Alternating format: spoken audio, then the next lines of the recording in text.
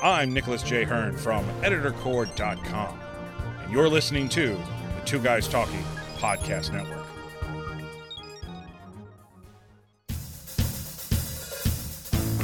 Ready to conceive solutions to problems in an atmosphere free of political correctness? Find a new sense of purpose at wadesense.com. That's wadesense.com. Welcome, everyone, to Wade Sense, the podcast. I am your host, Wade B. Olson, the Sage of St. Louis. Across from me sits Mr. Mike Wilkerson, the technical savior of this program, because trust me, if it wasn't for him, I'd be a gibbering idiot. Mike, how you doing? I'm doing great. Thanks for asking, dude. Not a problem. Well, we're just coming off of the holiday. I hope yours was good, but before I do anything, I need to do something right now. I need to send out a very sincere thank you to the staff of St. Mary's Hospital. I was in their very capable hands last week. I put myself into the hospital went to the emergency room at 2 o'clock in the morning last Tuesday, thinking that I was having a heart attack, and apparently I wasn't too far off the mark, because the very next day I went in for a heart catheterization, which it's absolutely flabbergastingly phenomenal. It is a miracle. I mean, 15 years ago, what they did to me, they had to do an open heart surgery. And this doctor did in less than 2 hours from start to finish. Wow. I know. I was amazed. I mean, you can't even see the scar when they went into my wrist. It looks like a pimple that got popped. It's insane. Mm-hmm. So, yeah, I wanted to send a very sincere thank you out. Other than that, how was your holiday? What did you guys end up doing? What is this holiday you speak of? All Hallows Eve, sir. Halloween. I don't have it off. There's no less work for the holiday, quote unquote, that goes on. So okay, well, I didn't have a holiday, dude. Well, I'm talking about that evening. Nobody gets Halloween off. Did you do anything particular? Anything special? There is something I can talk about, not in detail yet, but I'll give you the roundabout umbrella version. Cool? Gotcha. Go ahead. Okay. The umbrella version is that I'm working with a series of local radio talents to finally help them resurrect themselves out of the radio doldrum. Excellent. The radio doldrum consists of, there are numerous radio stations locally, all of which have no idea how to deal with talent except what they've been doing for the last 40, 50 years. Driving them into the dirt? It's worse than that, really, in most cases. Mm-hmm. And what the talent, the content creators don't realize is that they are the content creators. Mm-hmm. In many cases, there are still vestiges of energy left in them, along with stories and connections and the ability to go and grab real, salient interviews that will make sense to probably a brand new audience. Yeah. And the guy that I met with this last weekend already has an existing established audience. He's been shopping around his talents to a variety of radio stations, and all of them either want to bend him over or are lying to him outright. Mm. The fact about radio is that in many cases there's no way to actually measure what's going on inside of radio, and they won't tell you that. They'll just give you some numbers, and when you say, well, how is that measured? They talk about this magical device that lives on people's belts. And I don't know about you, but it's kind of like the Nielsen family thing. Yeah. So I know that is real. Yes. I've seen the Nielsen boxes, and there is a website you can go to, and there are reports that you can see. Okay. The reports that I've never seen, however, are the ones that are supposed to exist from this magical belt magic technology for radio. Uh-huh. And so when somebody says, yeah, we've got about 800,000 people that listen in the course of 3 or 4 hours' time during whatever o'clock to whatever o'clock. Mm-hmm. Okay. Like, where's the report? And where's the consistent reporting on that so that I can see some trends? Yeah. So, like, if I want my show to appear in the morning, what kind of audience do I get there over the course of 6 months? Okay. Okay, well, if you can't show me that, what are we talking about? Very true. That's always been the problem with radio. In fact, it's almost a call to the audience quick. Those of you that are in radio and would like to help me understand the picture a little bit better, I'm thirsty to understand the radio picture because I've never understood it. And now I'm picking up that thirst as well. So, yeah, we'd absolutely love to hear from you. Be sure you contact us over at wadesense.com. Just hit the contact button, fill out the quick web form, and tell us the magical piece that you know that I can't find anybody else that knows it either. Anyway, the gist is that I met with that gentleman, and my hope is that now that we've shown him how collecting interviews and working on his own schedule and not having to have the radio station be the fulcrum of what he's doing as a profession. Right. the light bulb moments that we had were wonderful, and it just so happened that it was on Halloween that I met with him. Oh, well, great. Yeah. And I know who you're talking about, so I really do hope this works out because Me too. I listened to the gentleman in the past. He's got a lot of talent and a lot of passion. Yeah, he's very good. So that would be a great thing. But anyway, back to my Halloween, I went to a little place called Newtown, which is just north of St. Charles, which is just outside of St. Louis, blah, blah, blah, blah, blah. Anyway, I'm driving out there, and it's kind of gotten the reputation locally as being kind of a Stepford Wives type situation because, it's just, quote unquote, it's just rich upper class white people living in a set community, and everybody's got rules, and all the houses are cookie cutter, and blah, blah, blah, blah, blah. But as I'm driving out there and I'm saying to my wife, it's like, I've got zero desire to ever live in this kind of a setup. But then we get out there and I start looking around. It's really picturesque. The people are very friendly. I mean, it had that Mayberry-esque type feeling to it. But, I mean, it was really pleasant. And it wasn't just white people. It was everybody. They were all there with their kids and they're running around. People got their houses dolled up really, really amazing. But I started to see something else. And my I was out there to see my ex-wife with my grandkids as well. And I'm talking to her husband, and we're walking along, and he's pointing things out, and it's like there was an economic model. I don't know whether it became or it was just accidental, where 100 years ago you'd go in, and you see it in St. Louis now. You still see the remnants of it, where they mixed commercial and residential very, very easily, and it was very convenient. You can go to any old neighborhood, and you can see that there's a corner store or corner stores that are there available for people in the neighborhood. And that's largely disappeared. I think probably in about the 50s, they started laying out communities, and the last thing there was anything commercial. You have to get in your car and drive someplace to get to it. But they've done that again in Newtown, and I mean, it was like my ex is living from 500 feet away from a little bakery and a coffee store. There's a wine bar right around the corner. They've got concerts that they do out there weekly. So I went in the space of 2 hours from no way in hell to, I think I could kind of see me living out here. Sure. But I just thought it was so cool how they brought back an economic model that worked 100 years ago. Maybe, like I said, it was just accidentally how it happened, and they were doing it this time because, like, my ex is right below her is an insurance office, and it was like that for a lot of the apartments that they've got the model right underneath it. So I thought that was really cool, and I thought that I would point that out. So, and we just had a great time. Newtown is a very interesting model. We'll link up to the space and the effort inside the show notes for this episode. And I remember going to Newtown right after it opened. Okay. And going to a series of chamber events that are there. There was even a local annual event that was there that they've since canceled, but, events come and go. Right. But it was part of that schedule that they had out there and the stage and little presentation area, or stages, actually. There's a multi-stage facility that they have there. Yeah, still there, yeah. That is in tandem so that all of those little tiny businesses that you talked about inside the centerpiece, their main street, for lack of a better term. Yeah. They all benefit from not only everybody driving by them regularly, but you could also walk to them if you want to. So I get the gist. Yeah. I think probably where I would go is like, as long as those are also options and there's somewhere else to go and shop, I think I'm okay with that. Yeah. Because eventually those stores are either going to suck or close or something. It's the tide of business. They seem to all be doing quite well, and my ex's husband said that they're like unbelievably busy during the weekend, like just thousands of people coming out there and going to concerts and milling around and buying stuff. And like you said, he gets a cup of coffee from this place just right around the corner every day on his way to work. So it's like, I think it's just cool. I personally, I hope that comes back in the future. I really, really do. Well, and remember that's not something new. Newtown is at least a decade old now. Yeah. Okay. But it's a new economic model. It's a new economic / commercial model, residential commercial model. I guess the way I look at it is like, where's the other 10 new towns that they would have developed if it was so awesome? No, that's true. Now they might be doing in other parts of the country. That's what I would like to know that. Yeah. If anybody out there does know that, once again, go to wadesense.com and let us know.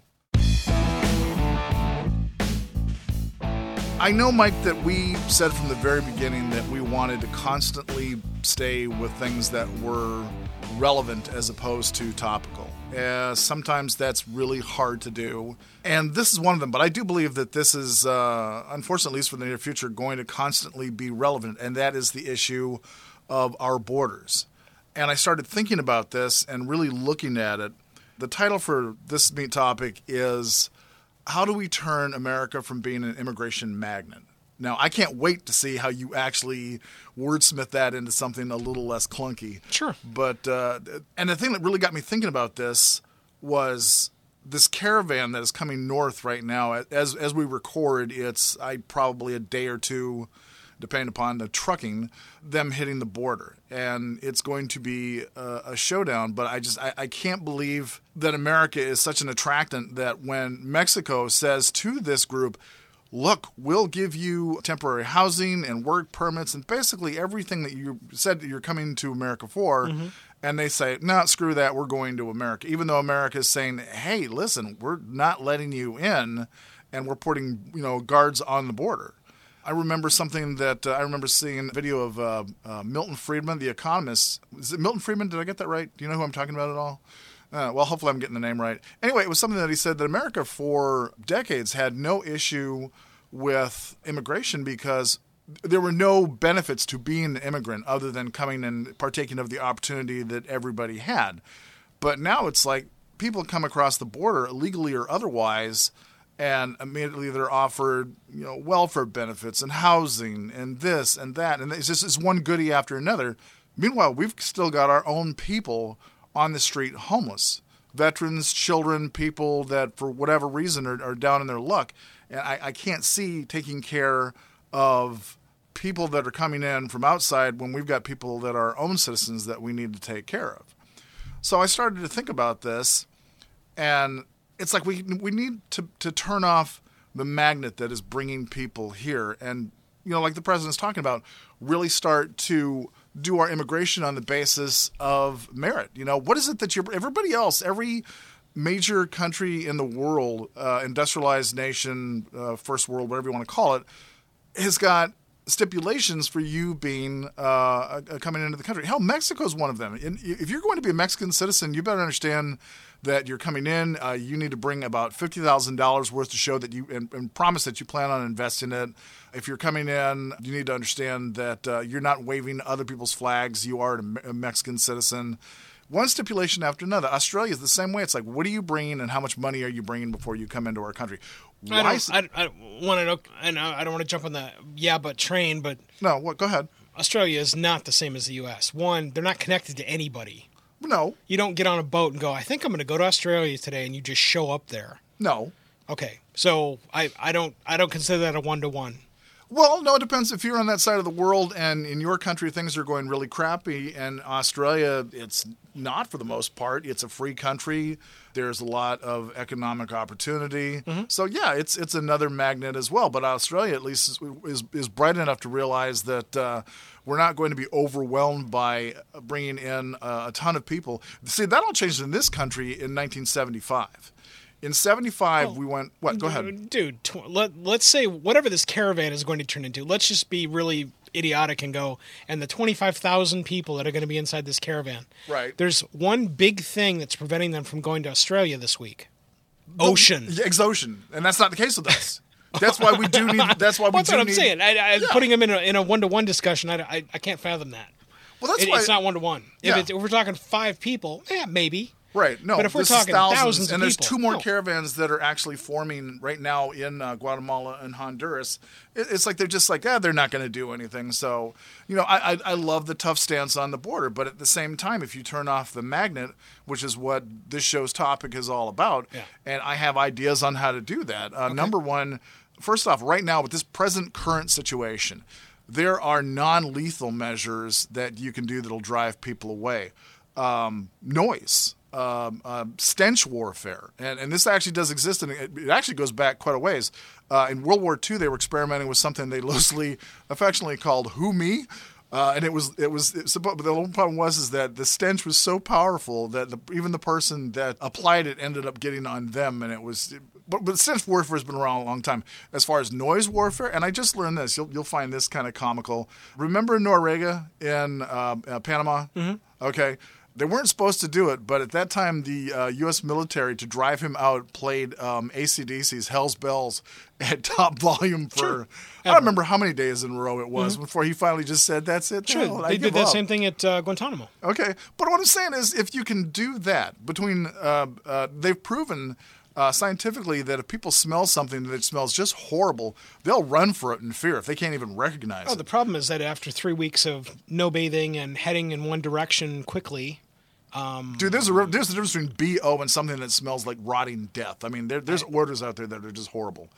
Agreed. But between that and noise cannons, you can drive people away non-lethally, and then there's not going to be an Ohio State or Kent State in Ohio, the whole accidentally shooting the students, 1975. Any of this ringing a bell? A little bit. A little bit? Okay. Anyway, we don't want that on the border because I can see that really blowing up. And without a doubt, the border wall does need to go up. Just for no other reason, stopping the drug traffic, people walking up the border, not being able to just cross in. There's any number of reasons. I mean, border walls don't work. And we've already discussed this in other shows, so I'm not really going to get into that. Like I said, it's about turning off the magnet. One of the things is they do have the E-Verify system where if you come into the U.S.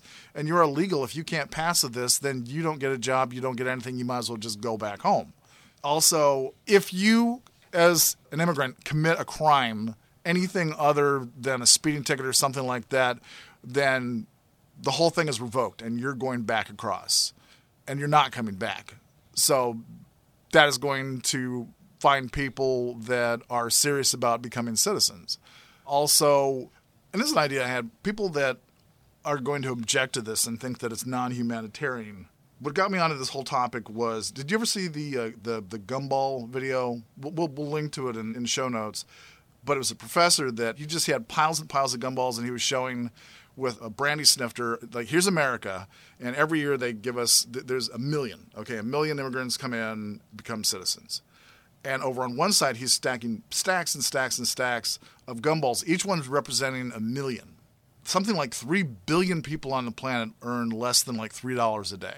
Okay. Just insane poverty. Mm-hmm.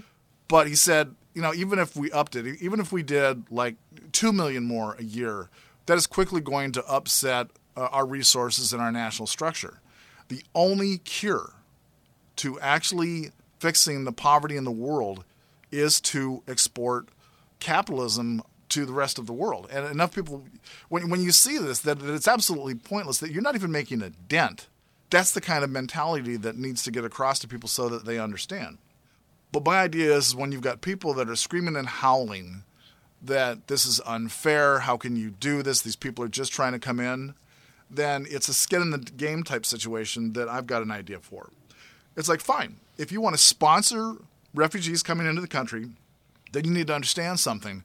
You're sponsoring them. They are your responsibility. If a crime happens, if something is broken or stolen, or God forbid somebody gets killed, their punishment is yours. So if you want to bring these people in because it's the right thing to do, fine, then understand it's your responsibility, not everybody else's that just wants to take care of the people that are here to begin with. What do you think?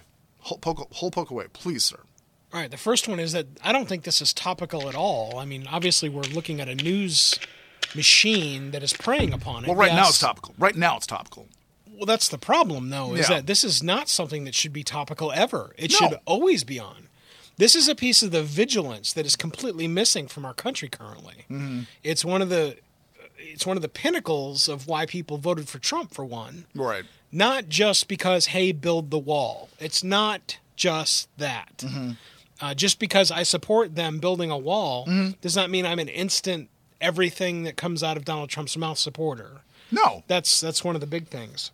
But the protections and making sure that there is not only a plan for people that come to the country, but actually a physical barrier that needs to be met, whether it be personnel or an actual physical wall that must either be run through a portcullis, or you're going to try climbing over and get caught, or right, exactly, hung up in whatever the hell they're making it out of. I literally have not looked at the details of the walls that they're building because I'm waiting for the official green light and now it's all going to go up. Well, pretty much most of the models that I've seen, it's at least 30 feet tall. And one of the things that I saw in most models was it's rounded at the top so that you can't throw one of those grappling hook. Yeah, it won't work. So it's 30 feet tall. You can't use a grappling hook. Most of them I've seen you can't see through as well. So, I mean, these are models that make sense. But once again, at the same time, if we turn off the immigration magnet, no one's going to try and go over the damn thing. See, I don't agree with that, because how long will it take for the immigration magnet, quote unquote, to filter down to people and know that now there's no reason to go to the United States when that same news cycle, that same media that we've been talking about forever on this show, Right. all of them have the propensity to show that to everybody every single day, and it's an instant magnet. How do you propose that we shut all of that off? And there is no way to shut it all off. So no matter what we say, and the biggest reason is because right now, Wade, any of those people coming over, Yeah. there's already a series of rules that they have to follow to come into our country. Right. And you know how many they're going to follow? Next to none. Right. Right. But see, that comes back to education as well. Like, so many Americans are under the very false belief that somebody coming into this country has the same benefits that they do. In other words, i.e. the Bill of Rights. Our Constitution applies to our citizens, period. Right. End of story. The Nobody Constitution else. and the Bill of Rights applies to our citizens, yes. The opportunity that all of our citizens have is open to everybody else on planet Earth. Right. But you got to go through the system. Right. You have to go through the system. You're That's not coming the in here piece. illegally. Right. Wherever you come from on the planet. That's the piece that needs to be the little shovel of, and there's no more magnet for you. There's no more reason for you to come here. Instead of that being the reason, what needs to be a total education plan is, this is how you get in. If you don't do this, then you don't get in. Right. And if you're caught, you don't ever get to come back, legally or otherwise. We can always talk about that, but again, it's the education front end. Eventually, education about how you can will easily trump all the reasons why you can't. Right. I mean, do you not agree with that? No, because I think to begin with, the magnet has got to be turned off. The idea that you can come over here and get any kind of a benefit just for crossing the border. How do you get your driver's license? You have to go through a state office. You have to show that you're a citizen. You have to get... Well, basically, that's the thing. There are states that are already going around that illegally, like California. They just give a license. Stop thinking forward so much. Go back to practicality. How do you get your driver's license? How do I get my driver's license? I have to prove that I am a citizen. I have to give them... And that would be using my Social Security card. I have to present a birth certificate. I have to go through a process to end up getting my license. It's been so long since I went What through else? it. You missed a whole bunch. Okay, Phil, what am I missing? Sure. Current car insurance. Oh, yeah. You have to verify that the car you have is yours, and or someone else's that is allowing you to use that vehicle. Well, no, hang on a sec. Can you get a license if you don't have a car? Yes, I guess I'm referring to license plates. Oh, license plates. Okay. If you walk in, your license to get license plates is going to be part of the solution. Okay. But so will having car insurance, because I'll tell you what is a snap door. Okay. You do not walk into any, at least in this state, and several others that I know are very staunch about it. If you walk in and you're looking to get your license plate or even your stickers and you don't have proof of insurance, Right. guess what you don't walk out of the building with? With plates, tags. Yeah. Right. And so I realize that that's kicking the can down the street, because now it's up to the cops to stop you and say, hey, man, where's your stickers or where's your new license plate because your tag's expired? Okay. I get that. But there is a piece in place, and you know most of it. But you would know most of it if you went inside of, let's say, a DMV and they educate you on it. Well, okay, yeah. You're going to find out in short order what it is that you need. Right. Well, that's what's missing. Okay. We can continue to turn people away as fast as humanly possible, but in their hand or something needs to be the education plan of, look, it's great that you've come all this way. We see your zeal to come into our country. You can watch on social media, on the internet, and on every television in Mexico how kick-ass the United States is. Right. But if you want to get in, piece of paper handed to insert name of person, Right. Guadalupe, Right. this is how you get into our country. Let me explain these 5 steps, because I know it's not a bunch. Right. It's very succinct. There are many detailed steps inside of the succinct steps, but they're there. Yeah. If that was the education plan, along with making sure that the people that are just coming here to either cause problems or are going to, quote, rush the border and the troops, Right. making sure that there's a swift hand to make sure that that doesn't happen, Right. I realize I'm rosy-colored glasses guy, but after that, the rest of it should be very academic. There's something that I missed, and forgive me for doing this. Turning off the economic magnet also means turning on the reason for people. Like, okay, here's the question. Why do people leave their country to come to America? They're coming for economic, or they're coming, largely, at least in our hemisphere, from gang activity or corrupt governments, or both, that end up driving them out. Okay, so I see a future where the American government works closely with, say, the Honduran government and says, you've got a problem with both your economy and with the criminal gangs that are ravaging your country. Either we train your troops or have a volunteer force of ours come in and help you eradicate the criminal gangs. And at the same time, and this is what I really love this idea, is like a kit is set up by top entrepreneurs in our country, since government isn't going to know what the hell to do, to help go into these countries, these third world countries, and say, look, you've got all of these resources. You've got, you could be a tropical paradise, tourist, blah, blah, blah, whatever it is that you have to do. We're going to help you get that set up so that your people don't have a reason that they want to stay in their country and help elevate it and help get businesses started.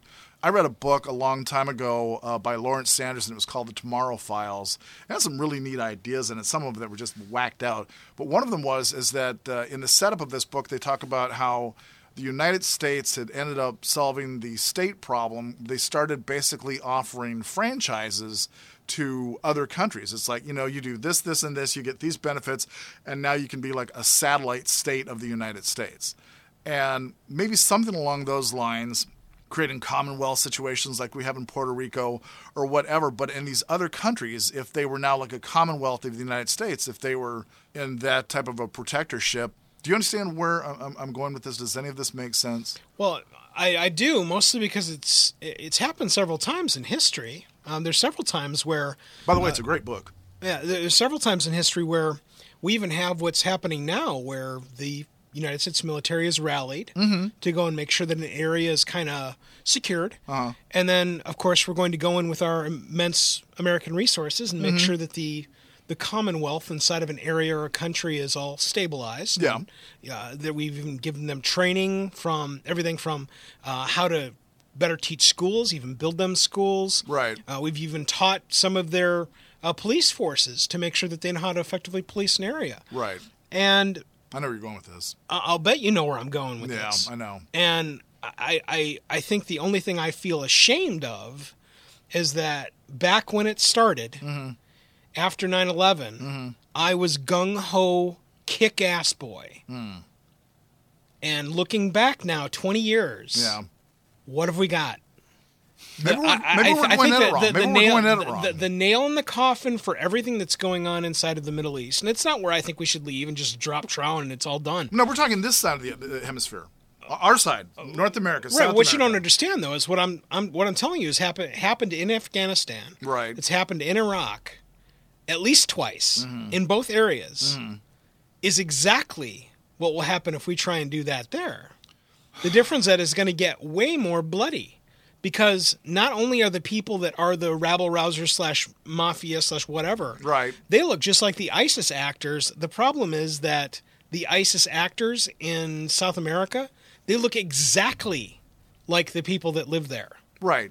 Like they don't wave any black flags. It would be a serious intelligence venture to try and figure out a lot of who these people are. It's doomed. It's doomed. The bottom line is that the resources that we have need to be focused on education, making sure the people that want to come in the country know how to get in the country appropriately. And if they don't come in, period, paragraph. And then making sure that whatever technology, manpower, resources, and processes in local, state, and national and federal government are all in place to make sure that those things happen.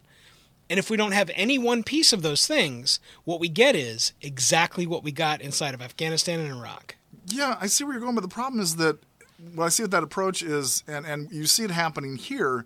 China trying to make inroads into Venezuela because they're such an absolute dumpster fire right now. And at some point you can see Maduro reaching his hand out going, yeah, absolutely, I want your help. And then all of a sudden we've got China, which has aspirations in the next 20 years of being the world power, now on our side of the planet. And I don't like that idea at all. So I really think that if you figure out what it is that is causing the cartels and the drug gangs, you figure out how to cut off the money.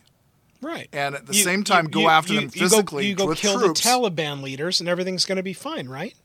No, it's not even that, because just one fine. will string up after another. Except that it's not just fine. No, you've got to figure out how to cut the money off. You have to figure out how to cut off the reason for these gangs to exist. And part of it, I think, is also arming the citizens of the countries. Now, how you find them, I don't know. But all I know is that if we just batten down the hatches in our own country and really give up on trying to help any of these other countries out of becoming what Venezuela is becoming. Where were the Contras from? Huh? Where were the Contras from, Wade? That was our messing around. Yeah, in Panama? With the Contras? I don't remember. No, was that? Bottom line is that it's South America. Yeah, okay. And so I don't know. I don't know how to be more plain. Is that all of the stuff you're talking about? We have tried, and we have not only failed at it. I absolutely hate these words coming out of my mouth because I'm telling you, Right. 2005, 6, 7, rah everything that's going on in Iraq because I know we can win. Right. No. No, because we never shut down the poppy fields, which is the reason why anybody would be there to begin with. No, there is no one reason for anything that's going on anywhere, and that's what I'm saying. When you say all you got to do is figure out why the mafioso inside of South America / Guatemala want to be inside of South America / Guatemala. No, that is not the only reason. The reason that they are able to control and hold a place is because they're able to hold and control a place. Because the citizens are ignorant and scared. If you think that anybody inside the structure of mafioso inside of South America has a 12-year plan, you're out of your mind. No, that's day by day by day. Okay, well, that's what I'm saying is that there is no one place to go and chop off a finger and it's all great. Okay. There is no way to do that. So you don't think that if we did my idea of basically like a kit that entrepreneurs can take and go into these countries and help them get like economies started and take advantage of their resources, and then at the same time, like train local troops to keep order, that it's not possible? Just about. It's okay, here's the thing. Where did we go wrong? Hold on. It's changed in the last decade, but almost every time that we airdrop, let's say, mass amounts of food, rice, for example. Right. Every time that we airdrop mass amounts of support, Haiti, Puerto Rico is probably the most recent sample. Yeah. Every time we airdrop something, there's always a mad race to go and grab it and control it. Mm-hmm. Typically, it's by the people that have absolutely no interest in fostering anything good in the country. Right. It's they want to line their pockets and have more power, paragraph. Right, yeah. That's never going to change. There's not going to be some Valhalla area that we create inside of South America where all of the entrepreneurs rally together. Raw entrepreneurship. Let's do this. Where's Mark What's-His-Face from the Shark Tank to come out and tell us how to figure out our country? That's not going to happen, dude. It's not going to happen. But what's the thing that's stopping it from happening? The entrepreneur kit deal? Yeah. Okay, well, one, who's going to pay for the entrepreneurial kits when you can't? Here's the perfect sample. Well, hold on. Okay, I am a small business owner. I know how to do it. Okay, well, tell me, because I'm super curious as a business owner. You tie the profits to the businesses that are going to come out of to the entrepreneurs, so the entrepreneurs are getting a piece of what's going to happen in that country. Like, okay. Not a huge controlling piece, but a piece where they've got skin in the game and a reason to go down and do it and make it happen. All right, mafioso drives by the block of the people that are interested in rallying together and murders them all, and then puts all their heads on a pike at the border. Now what do we do? Because I'm telling you, that's exactly what happens.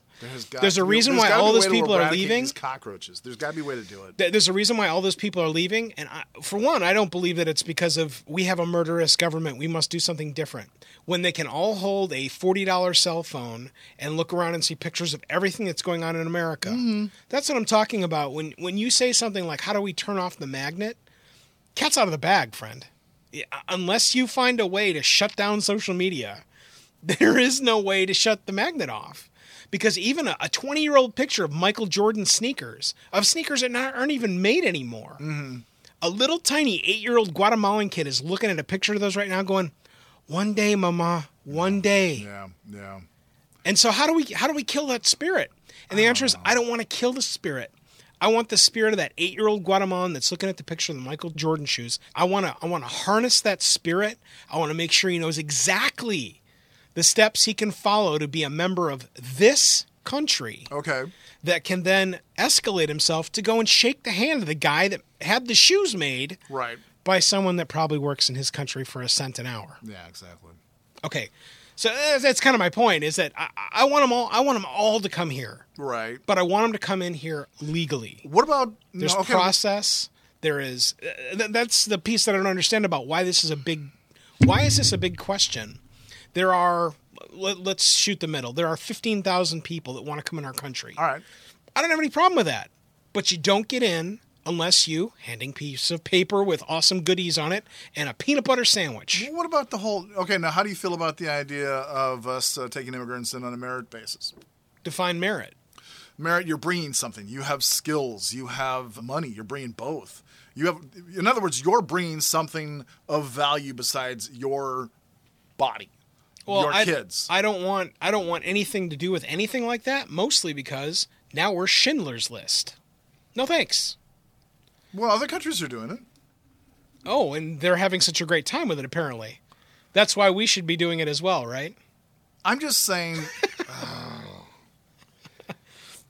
Gang, I can see that we are starting to run into just agree to disagree territory. Well, the bottom line is that the big question is... Oh, no, wait, I got one more question for you. Okay, sure, yeah.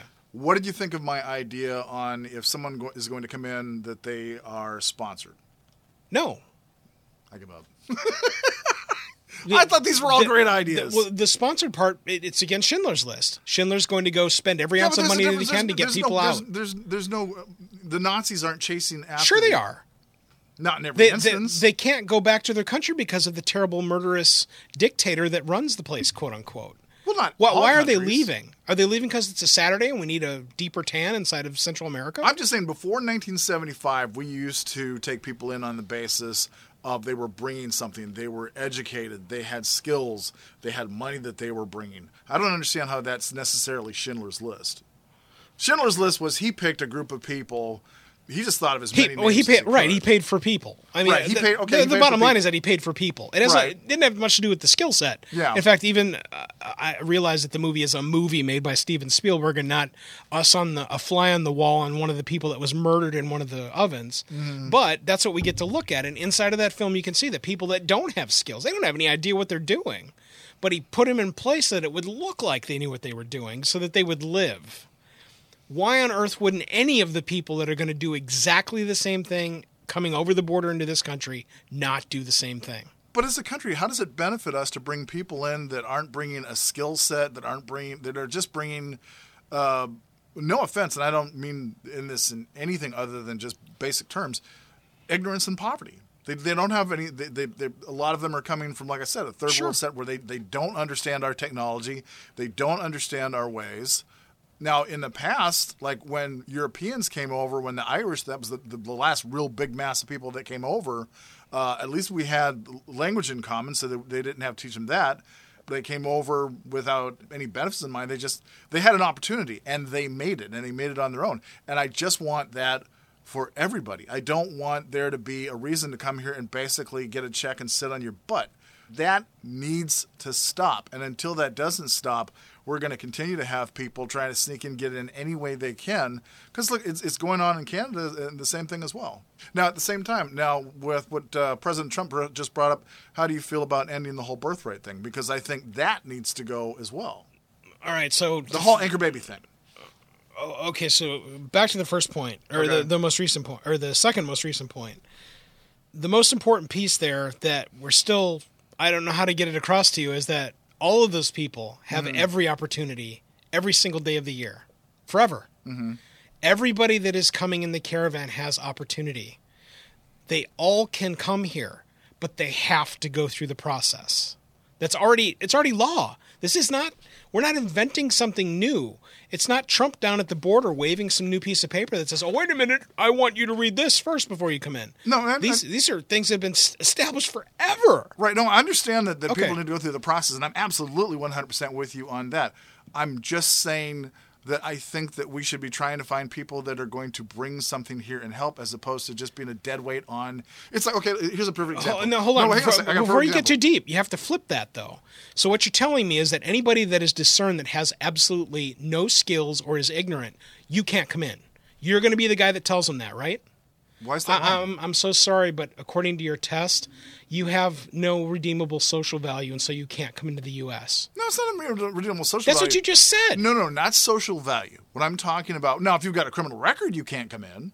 If you have no skills or are ignorant, you may not come in. You just said that. I don't know how that's social skills. No, I'm talking about, like, can you build anything? Can you... Criminals can build. In fact, a lot of them are very skilled. That's why they're in jail. Or not in jail if you go south. Anyway, that's what I'm saying with the flip test. All you got to do is flip it, and if it doesn't work, then it wouldn't work either way. God, how did this go so far off the rails? Well, look, I thought I had great ideas. You have excellent ideas. The problem is that they're all ideas that need to be based on a foundation of reality? Protection. Protection to make sure we know who is coming in, why they're coming in, and who they are. Okay. And we've got all that, dude.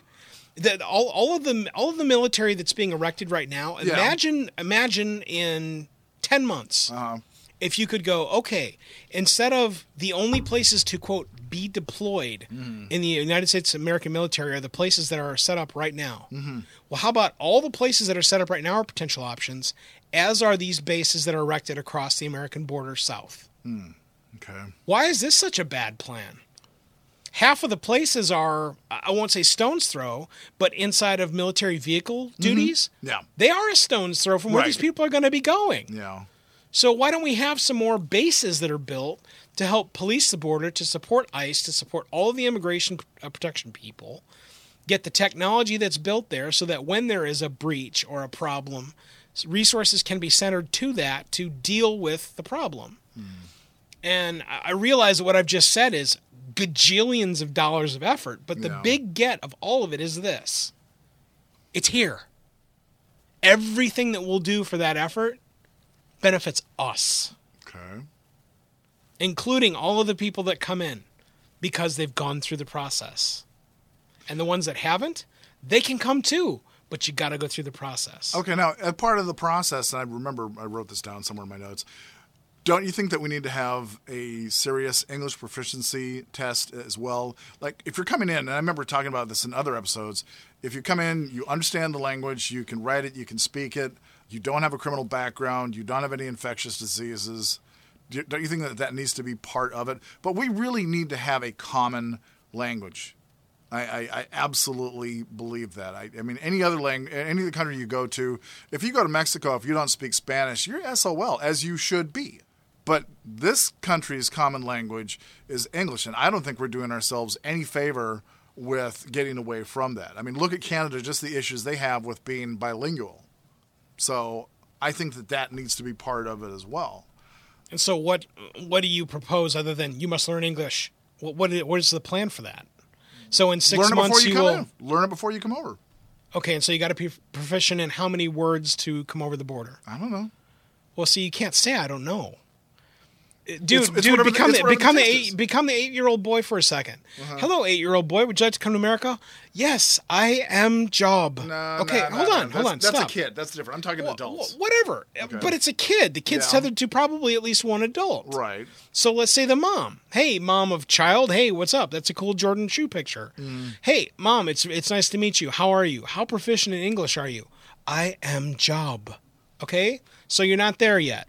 In 6 months, and this can all be written in whatever language, however many pamphlets need to be. All right. In 6 months, you need to be able to walk in and have a conversational language of English in the span of 1,000 words, all of which can be verified by giving them a sample. It. You just said 1,000 words. That's what I'm saying is that you have to establish something. All right. Okay. You can't just go, you must learn English. Hell, the president can't talk English half the time. So... as long as you know the word huge, are you okay to come on in? No. So it's about fine. it's so about establishing a standard. standard. Chances are that you can be able to work just fine. Okay. All right. There's one check mark. Big old check mark. Yay for Wade Sense. All right, so you got to know the language. What's the other one? No infectious diseases. That's a blood test. That's a blood test. You have to be willing to submit to a blood test. Are those people going to be cataloged? If they've got a disease, they can't come in. Wrong answer. Oh, good God. They're going to be cataloged. The answer is yes. Okay. Doesn't matter if they have a disease or not. They're going to get cataloged, right? Oh, either way, yeah, I guess that does make sense. Okay, now we're going to have to get over the hump of making lists of people again. Because you remember the last time we were making lists of people. Oh, not everything boils back into Nazi Germany, though. You're the one that said Nazi Germany, not me. Well, of course, I mean, you only have to know a little bit of history to see where that was going. Right. Okay, so there's that one. What was some of the other ones you said? Criminal background / history. Yes. Okay, so how do you verify that? Yeah, Here are 14,000 people, all of which have the clothes on their back. Right. Immense BO that's way stronger than anything you're proposing about the smell warfare crap. That's, I'm sorry, it's just the way it's going to go. And maybe a semi-vehicle. So how do you intend to gate all of these people and know whether or not they're criminal or not? That part I don't know. Okay, that's a big one. Yeah, it is a big one. It is a big one because... You know what we're going to have to go back to, don't you? What? Lists of people. Because somewhere there is a list of all of these people. Okay, well, how is that a bad thing, though? I mean, hold on, here's a second. As an American citizen, you're a part of a number of lists that our government has. Sure. Okay, so if there are people that are coming in or people that are wanted, why shouldn't you have lists of them as well? Well, I'll if someone says give something- you the big one, and it's I think of this every time I hear the word list because I hear my dad saying it. All right. The big one is you clearly do not own a firearm, correct? No, I don't. Okay, well, that's one of the reasons why you don't feel a need to not be on a list. Okay. Because and I understand that. I mean, I watched Red Dawn like everybody else my age. I know exactly what you're talking about. Right, and that's a very extreme sample, but it's one of the most important. Right. Because of the things we're talking about, there's nothing about, oh my God, he's got an STD. Oh my God, he doesn't know English. None of that's in the Constitution. No. You know what's in the Constitution? Right to bear arms. Yeah. So that's why the list thing is such a hot topic. Not for everybody. It's not for you, apparently. But that's why being on a list of any kind is always an interesting lead for anything. And as long as all those people that want to come into the U.S. are willing to be on one, awesome. If they're not, no problem. Yeah. Mexico is that way. I hear the beer and lime is great. Skill set. Hey, Marie, let me talk to your... Hold on, kid. Let me talk to your mom. Go play with your phone. By the way, how are you connecting to your phone to the internet? Interesting. I guess we'll get to that. Exactly. Okay. Hey, Marie, or Guadalupe, I think was her name. Yeah. Guadalupe, I'm curious. What kind of skill sets have you got?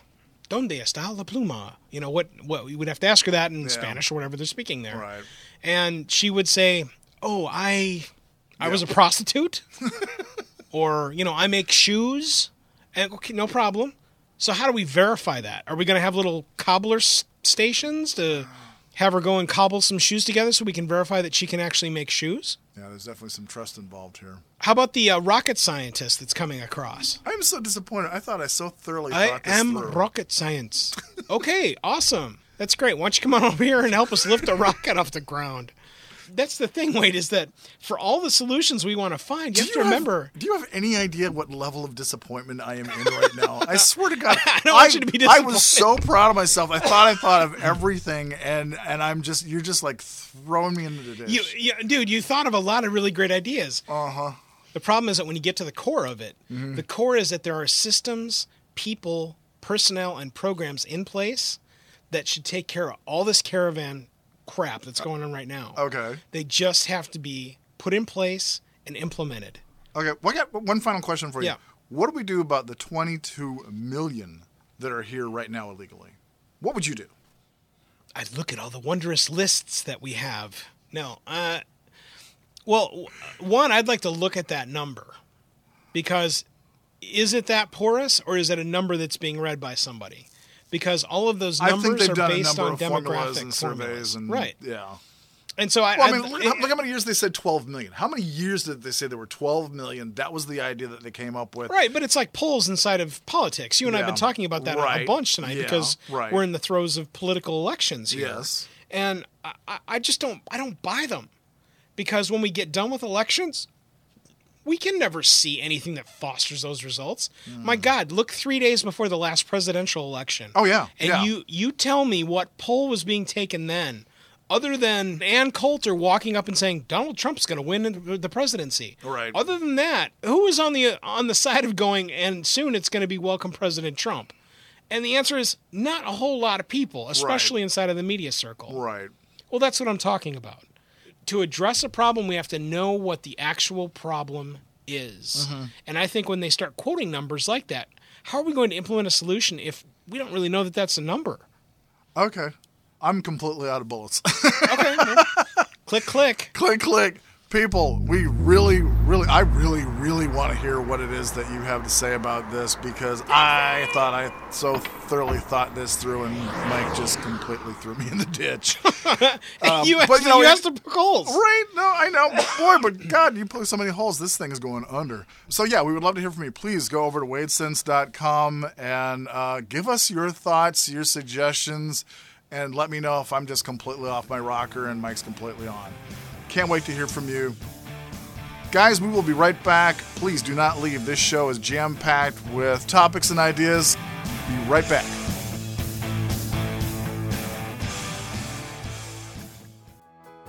Make your podcast soar with the Editor Core. The one question every podcaster needs to ask themselves is, why am I still editing my own podcast? We all know that editing your own podcast is the worst part of the podcast experience. Get the editing off your plate and reclaim more time to make more content with the Editor Core. Affordable, talented, experienced podcast editors are ready to take your podcast literally to the next level, to make it soar. Make your podcast soar with the Editor Core. Editorcore.com. That's editorcore.com. Take the usual podcast hosts, and you'll stay in expensive wonderland. Take the Podcast Matrix hosting and experience a completely different world of podcast hosting. What is the podcastmatrix.com?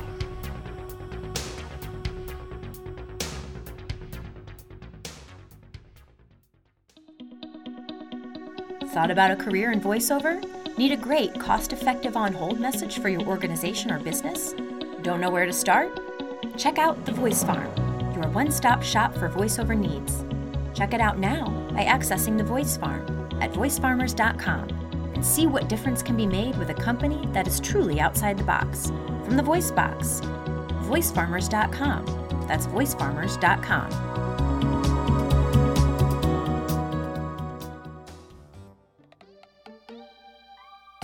For most, Friday the 13th means Jason Voorhees.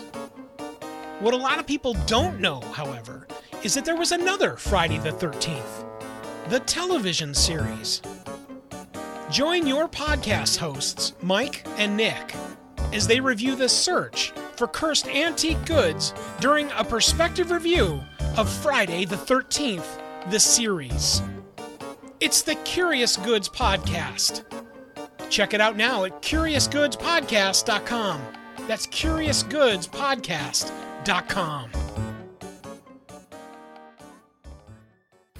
Wouldn't it be cool if your advertising could last forever?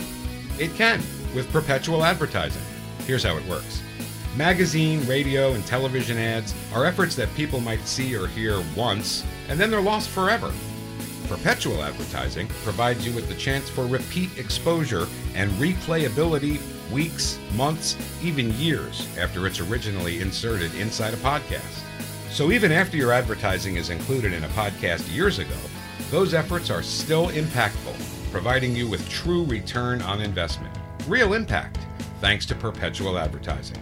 Are you ready to change the way you and your company or organization advertises? Find out more and launch a unique perpetual advertising effort right now by visiting twoguystalking.com/sponsors.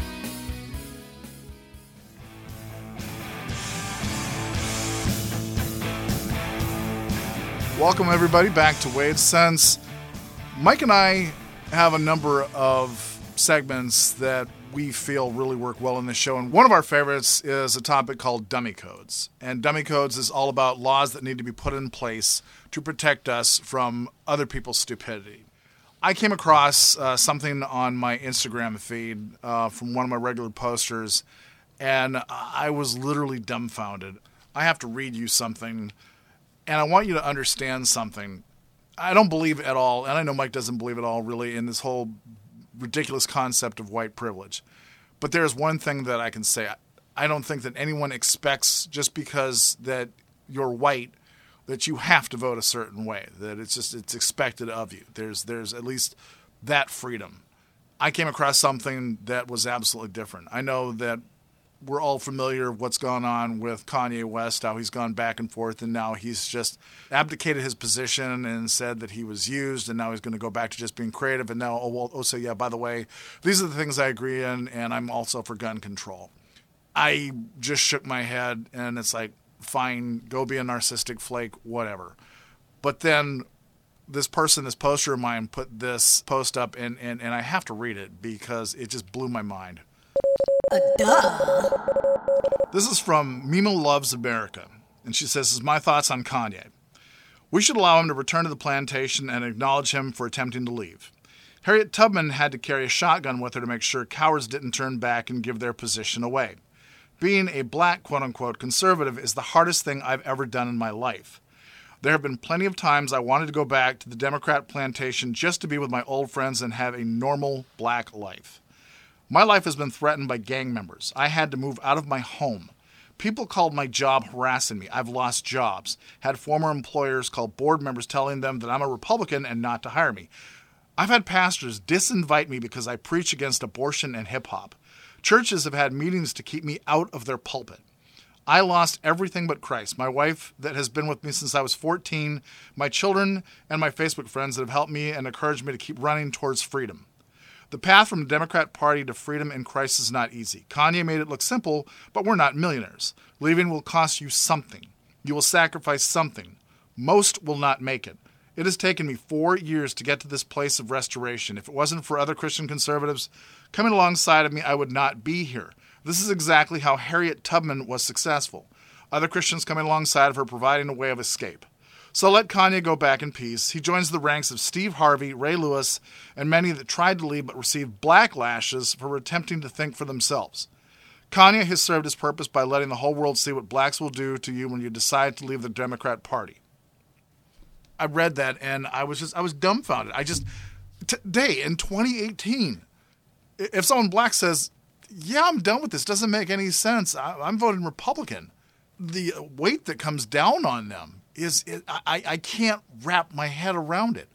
I don't even know how dummy codes would be used in this instance, but to just think that if you have a position that is different than your so-called community, that they just ostracize you, I couldn't wrap my head around it. What do you think, Mike?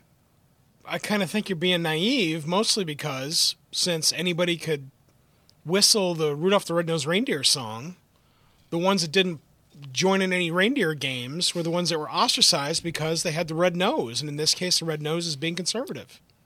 How is that? No, hold on. Wait a minute. That's a made-up fairy tale, and this is a real-life situation where people have a difference of opinion. Difference of opinion is the shiny red nose, dude. Okay, no, I get the comparison. It's the shiny red hat on Kanye's head.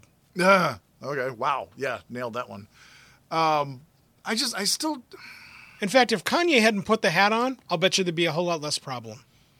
So he could have had his position, but just the hat was the thing that tipped it over. Dude, his wife was in the White House, 2-3 months ago, talking about helping people in prison, blah, whatever. Right. Everybody's rallying around her. She didn't care that she was in the White House talking to Trump. Right. She's in there preaching things that she wanted to get done, and there was a whole lot of rallying around it because it's helping to get this. I think forgive me the details, but if I'm not mistaken, it was a grandmother that was in on a drug charge. It was a legitimate drug charge, but it was not like she's not Noriega. No.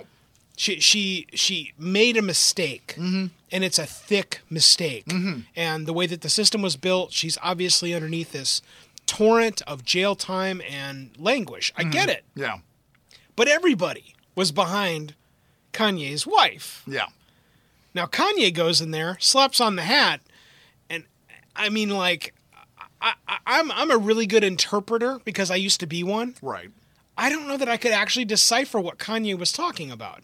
It's clear to me that Kanye has real, legitimate problems when it comes to cognitive abilities. Yes, he does. I'm not saying he's stupid. I'm not saying that he's lesser than anybody else. But there is clearly something going on there. There is a condiment tray, and they've all been jumbled. Mm-hmm. And I don't know what to tell you is actually inside of Kanye's tray. Right. No, I don't either, because you're right. There's definitely something wrong in how he's His engine and the other cars aren't not all hooking up together right. Right. They're all there. There's Yeah. absolutely something going on, but being able to discern exactly what's going on, I think that that's the same on both sides. Okay, but no, now that's Kanye, and you're absolutely right. But what about the other people that she listed at the end of the post? You know, Steve Harvey, I remember the same thing. He tried to have a conservative position, and he was just blasted. You know, there's absolutely no tolerance in at least the public part of the black community that is tolerating taking a different position. Now, there is a meeting that just took place, and of course it got absolutely no notice, of young black conservatives that just met, over 400 of them, and they were in the White House, actually got a chance to talk to the president, and they were out there publicly with megaphones outside the White House saying, look, this is how we believe, this is how we feel, and nobody gave them any attention whatsoever. Same thing just happened with the Right. So with the hashtag the walk away. left-leaning media didn't cover them. No, Why at all. are we surprised? It's absolutely amazing. It's not amazing, Wade. It's just not. The sample would be, you are a product of a mixed marriage. Mm-hmm. Your wife is black. You can't tell me that at some point you and or her or both of you together or anyone in your family has ever felt somehow ostracized because of that. It's fair? happened. Yeah, it has happened. Okay, so now, are you surprised? To some degree, considering how far along we are in history, yeah. But I can't imagine that you're surprised. The reason? Because it's something different. This leans right back into my Rudolph and the Reindeer Games sample. Okay. The reason that Rudolph got picked on isn't because of his goony voice. It was actually a woman in the cartoon. Yeah.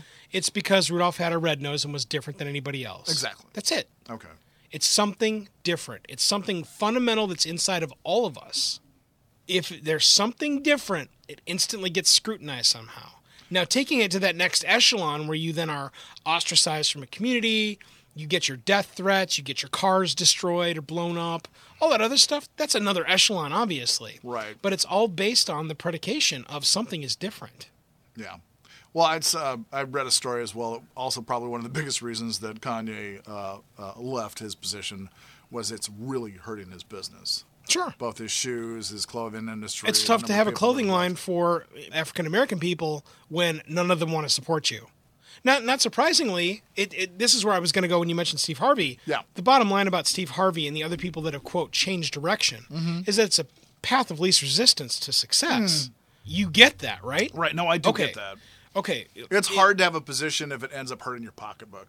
Absolutely, especially when it's one that's just perpetual. Steve Harvey is on, I don't know, 8 million different shows that are all going to go to syndication. Yeah. Well, do you want people watching your shows, or do you not want people watching your shows? Yeah. Now, eventually, he'll get to a time where his pocketbook doesn't care. And far enough along in age, yeah. Right. Yeah. You'll find out that he'll turn very much like the Mike Rowe sample. Yeah. Where Mike Rowe now kind of says what he wants to say, and if you don't agree with him, he doesn't really care. Yeah. He's just going to make sure that his perspective is shared, and that in general conservatism is fostered. Yeah. Because he knows that is a path to something, rather than a path to destruction. Those are his words. Okay.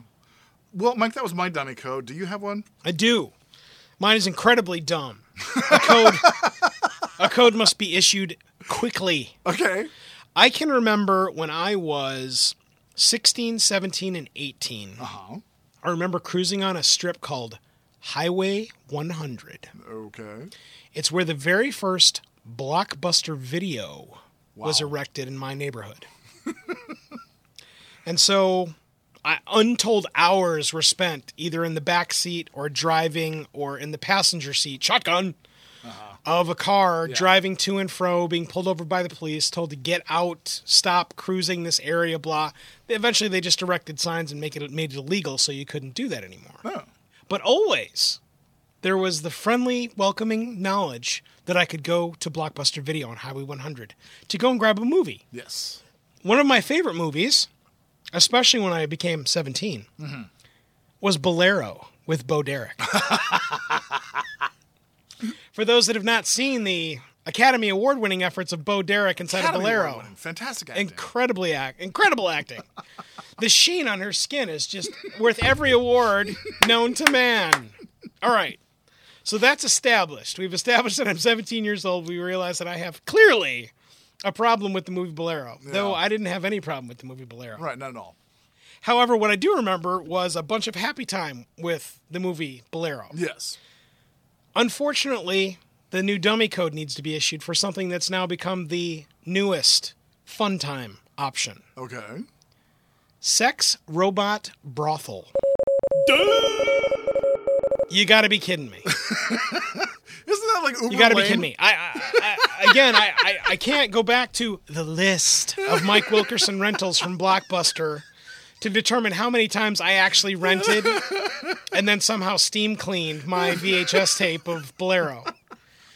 But when I started reading this note on Drudge recently about a sex robot brothel in Las Vegas, Yeah. I could not quite believe what I was viewing until, of course, I clicked on a video. Oh. And inside of the video is, we're just going to call him Earl because, of course, he's got to be called Earl. Yeah. Earl is the guy that the brothel owner allowed him to take home one of these sex robots to treat as, quote, he will for a period of 7 days. Yeah. And so Earl gets on this very short 2-minute video that's featured. I guess we'll link over to it. I feel kind of dirty talking about it, but not any more dirty than I feel talking about Bolero. And anyway, the gist is that Earl says that he and this Harmony is her name. Okay. Which is awesome. Harmony, the sex robot, have had sex now 5 times in the last 7 days. Awesome. That's great. And he actually says the words, "She's held up pretty well."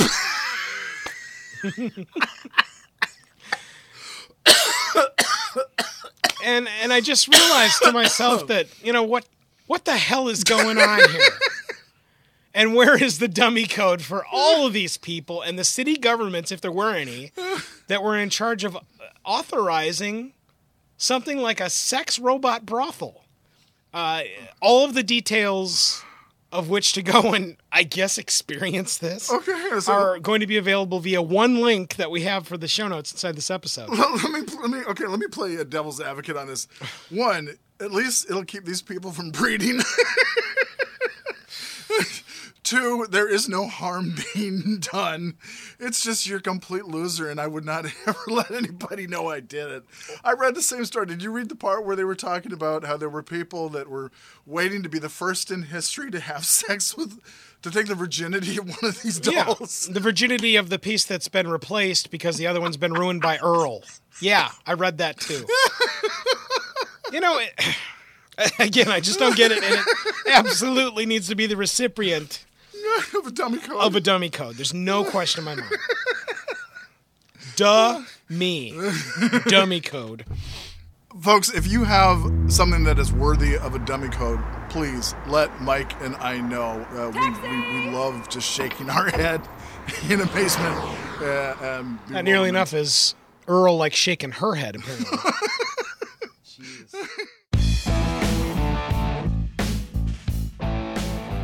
YouTubery is the segment that I don't know about Mike, but I once again waste way too much time once I do get onto YouTube.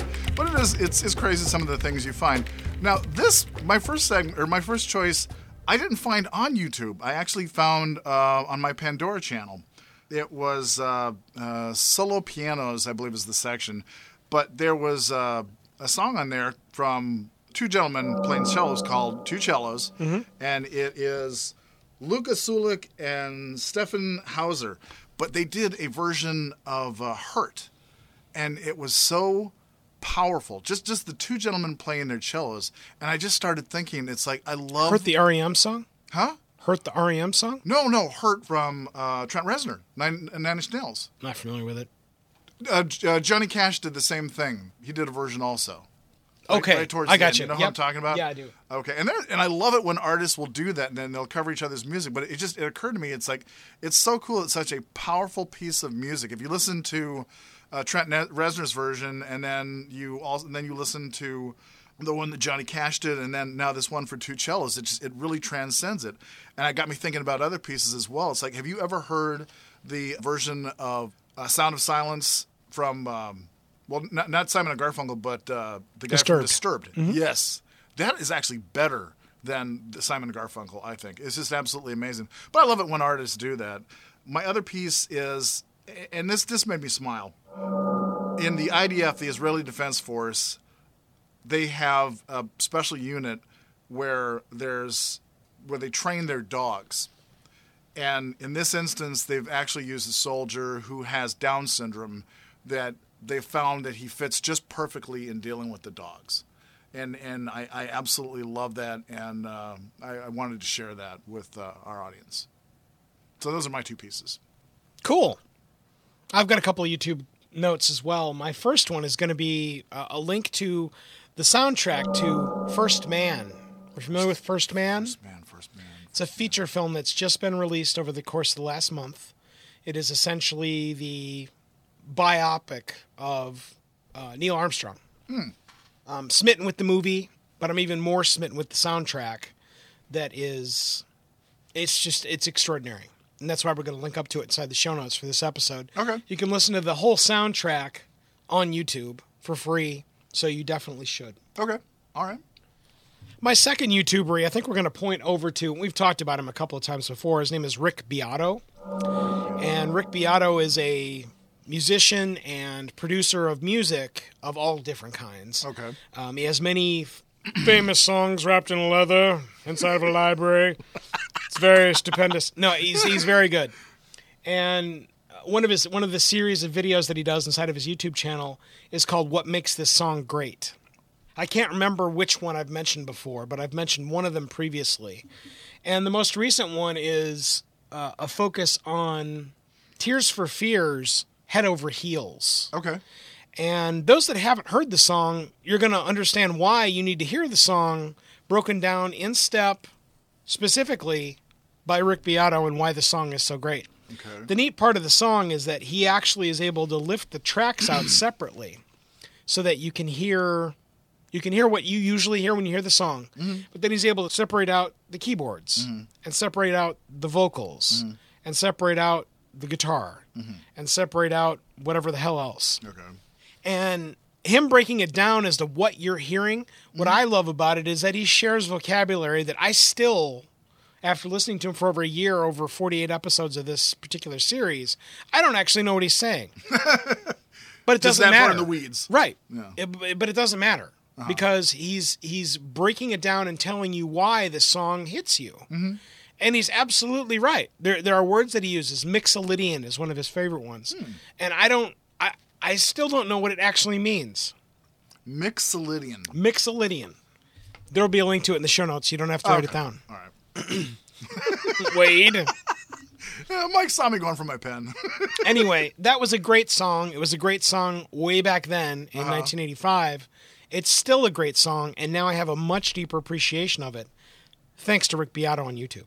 I took a music appreciation course in college, one of the few ones I remember, and I remember learning how to listen to music and take it apart, listening to any song I listen to anymore now, I start taking apart and listening the instruments as I hear them pop up. So that's cool to be able to do. You would really appreciate this. I think maybe one that we talked about before was The Police.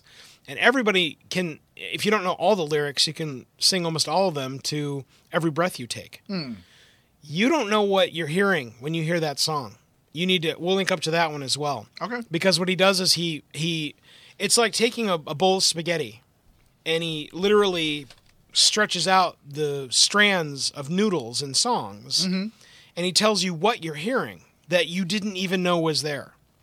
Okay. And that's the one that is an incredible light bulb moment. In fact, I think we've actually mentioned that one before.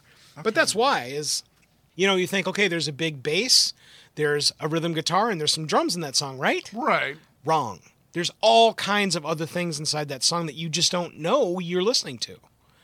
And now you Other will. instruments that I can't recognize? Yeah. Oh. Absolutely. There's not just a big bass that Sting is slapping and doing awesome on front of it. And then there's Andy Summers with the guitar, Right. Yeah. And then, of course, you got the drummer that's in the back wailing on the drums. Right.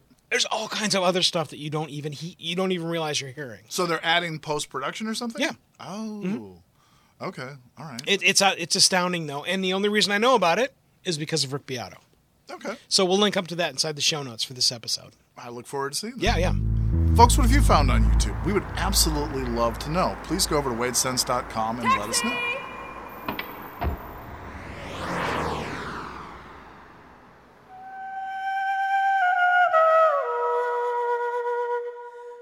Wisdom of the Ages was an idea that I had where I really wanted to find pearls of wisdom that have managed to stick out all through our history. And I try to go back, we try to go back as far as we can and find them and then examine them in the light of modern day and see if they still hold true. And for the most part, we've been pretty successful at it. This time I did something different. It was actually a book that I found recently. Actually, my daughter gave me when I was in the hospital. Do you ever remember it was a poster for a while, and apparently it was a book that I didn't know. All I Really Needed to Know I Learned in Kindergarten? Yeah. Okay, the author's name is Robert Fulham, and he also wrote a book called Uh-Oh, Some Observations from Both Sides of the Refrigerator Door. And you're thinking, yeah, I can kind of grasp that. I wanted to read a real quick passage from it, and it's Wisdom of the Ages. Sure. Refrigerators. On a very local scale, a refrigerator is the center of the universe. On the inside is food essential to life, and on the outside of the door is a summary of the life events of the household. Grocery lists, report cards, gems of wisdom, cartoons, family schedules, urgent bills, reminders, instructions, complaints, photographs, postcards, lost and found items, and commands. When the word garbage appears there, somebody had better move it, and soon. The door of the refrigerator is a chronicle of current events not found on TV or in the daily newspaper. I thought that was really cool because, now I don't know about you, our refrigerator is just kind of frozen. A lot of what's on there has been on there for 5 years. I really need to go through and make a lot more of it relevant. But it really is true. It's like it is the center of your house, which is the center of your universe. And the food is inside will tell you something about the people that are in the house, and the events on the outside tell you what is going on in that particular universe. I just thought that was really cool. I wanted to bring that to everybody's attention. Interesting. Did you have something, Mike? Yeah, I'm trying to figure out where the pearls of wisdom need to come from what I'm about to tell you. But Okay.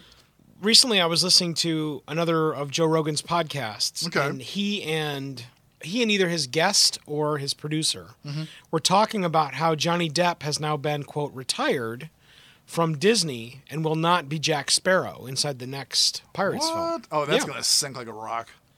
Yeah, but I didn't like him in the last two. Oh, I probably haven't seen them. I'm so far behind the And movies.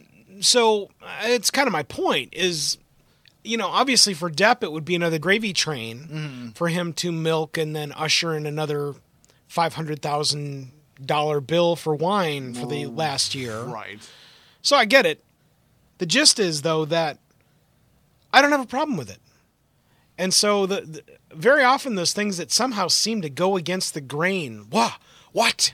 Johnny Depp's not going to be Jack Sparrow anymore because of Disney? What? Yeah. Yeah. That's the factoid. Mm-hmm. And that little knowledge, that little going from what might be perceived as outrage to just going, okay, and then moving on to the next thing. That's my sage piece of wisdom to share inside this episode is that how outraged do you want to get about something that has almost no impact on your life? Even the most strident fan of Pirates of the Caribbean that dresses up at Halloween or even maybe at family events as Jack Sparrow because they revere him so much. How big is that going to impact your life that he's not going to be in the next movie? Not really. I think I was more impacted when Harrison Ford was no longer playing Jack Ryan in Tom Clancy movies. That bothered me. Yeah, but he's just too damn old, man. Yeah, and that's the thing. That actually ended up driving Harrison Ford off of the last set that he was on because he got so sick and tired of Tom Clancy saying, he's just so old. Well, Yeah, I don't have a problem with that, though, because he is. I don't either.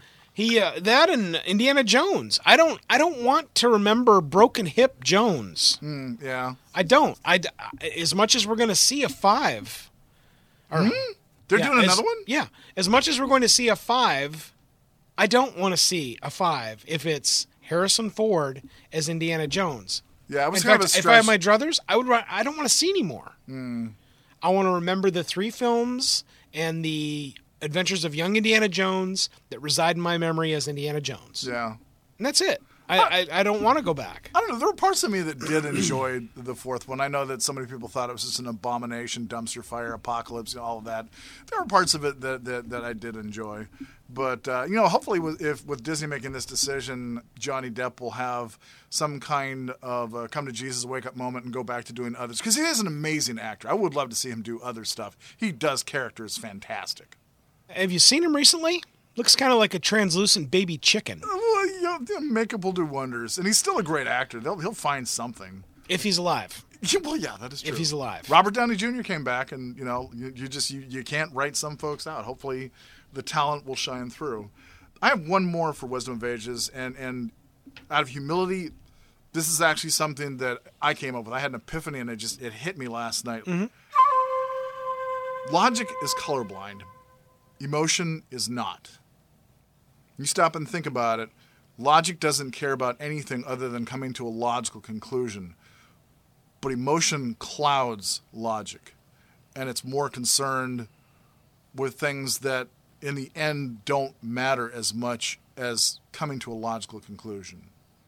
That is me. That's Wade Bjornson. I came up with that one last night. Folks, we're about to end the show, but there's one thing that I wanted to add. Mike and I know me in particular, I find inspiration, ideas, moments where I just go, all over the place. This is a new segment we're calling Stuff That We Learned on Social Media. This is from a poster of mine, a friend of mine in a Facebook group, and she put the reason that we need the Electoral College, and it shows that there was a study that was done that 16.4 million people honestly believe that chocolate milk comes from brown cows. Like, in all seriousness. And I'm just reading that and my jaw drops, and it's like, come on, seriously, is there really that many people that are that ignorant? Even if you didn't grow up on a farm. I think you read that on social media, but learning from something on social media, where's the study for that? And when was the study? No, it did actually come from a study, but like an idiot, I didn't write that part down. Okay, well, so it is an actual survey. It is an actual study. I want to see it. There's your homework. I'll find the information. I will get it to you. That helps jog me into a segment that I had forgotten we were going to include. So you've helped me remember something. Awesome. Go Here ahead. is my segment of what I learned on social media via YouTube recently. Okay. All right. For time immemorial, this story has been told in politics of the burglar that's walking across a skylight, crashes through the skylight of a house, and lands on the butcher block holding a knife. And then the thief sues the homeowner and takes them for everything that they have. I've heard this study, yeah. Okay, it's fake. Really? It never happened. There is no such thing. Thank God. Ever. We'll link up to the video that talks about that as well as a number of other things inside of the Lawyer Reviews Liar Liar Part 1, and then Part 2 eventually will come. That's right, that was from that movie. Well, no, I don't know that it was, but it's something that he talks about inside of there, and it's not real. It's something that has been perpetuated forever, okay, especially inside of political circles, and it does not exist. So just like in Wade's chocolate milk debacle, yeah, where brown cows, no, I don't believe that. And then you don't believe that people are that I don't stupid? believe that there are 16.4 million people on the planet that go, oh, only brown cows shed chocolate milk. No, I don't. Okay. Well, where's the study? You know what? I'm going to start asking my passengers. I want to know if there's anybody that actually I think that's great. And then, again, the other takeaway from this segment is there has never been a case where a thief crashes through a skylight, lands on a butcher block, being speared by a butcher knife, and then sues the homeowner for everything that they have. Never happened, never going to happen. Okay. All right. I'm glad to hear that didn't happen. You know, it's like you have to have some final ray of hope for mankind. This is another story that I don't remember where I read this now. I think it was just a post on Facebook. It was on social media, right? It was on social media. Okay. Absolutely. Okay. 76-year-old tries to attack son with chainsaw. Son mows him down with a lawnmower. That actually happened. What city? I think it was in Florida somewhere. You think it was in Florida? Yeah. Really? How old were they? He's 76. I don't know how old his son would have been. Okay. But he tried to attack him tries to attack son with a chainsaw. Son runs him over with a lawnmower. I'd like to see the police report to that. Because... Oh, you're smelling bullshit? I call bullshit all over that, dude. I don't... I've heard some whoppers for sure. Wait, do you ever listen to Dana Lash? Because she has this regular segment called Florida Man, and it is just crazy real-life stories from the state of Florida. And it's not too far off of what I just read. It just sounds butcher block to me, man. Because, dude, we're in the Midwest. Hold on. There was another story here. that I haven't told you about yet. What? It's a story. You see, there's this guy. Uh-huh. He's dressed all in black. Uh-huh. Okay. He's walking along the roof of this house, right? And so he wants to be able to see inside the house. Yeah. So he walks over to this place where he sees light coming up from inside the house. Yeah. And he looks over to it and he puts his hands on the glass and he puts his face up to the glass on the roof of this place. Uh-huh. And he crashes through the glass on the roof. And he lands on a butcher block with a knife in it, and it ends up sticking him, and he ends up suing the place, the house owner, for everything that they've got. Okay, now the story is fake. Yeah. Okay. Yeah. All right. Yeah. Okay. I will do some research on this and Okay. see if it is real as well. Okay, gang. Well, once again, as always, we have had an absolute blast recording this. I think that you can hear it in our voices. We want to hear any crazy stories that you have, things that you've learned on social media as well. Maybe we can pass it on. Gang, we're going to go, and I just want to say one last final thought. As always, you can make excuses or you can have results, but you cannot do both. My name is Wade B. Olson, and this has been Wade Sense.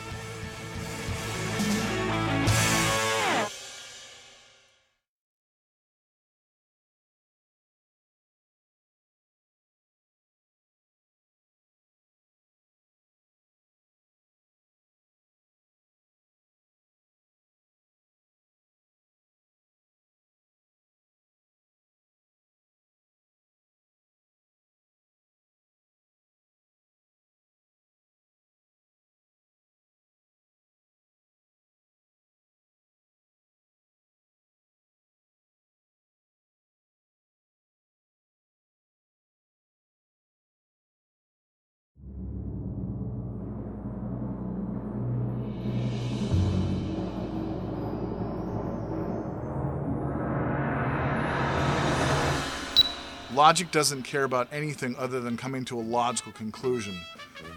But emotion clouds logic. You realize that your logic comment derails everything you spent the first hour and 15 minutes talking about, right? As it was pointed out, yes. Okay. All right. Just checking. Just checking. Yeah, okay, Mike. You did it to me again.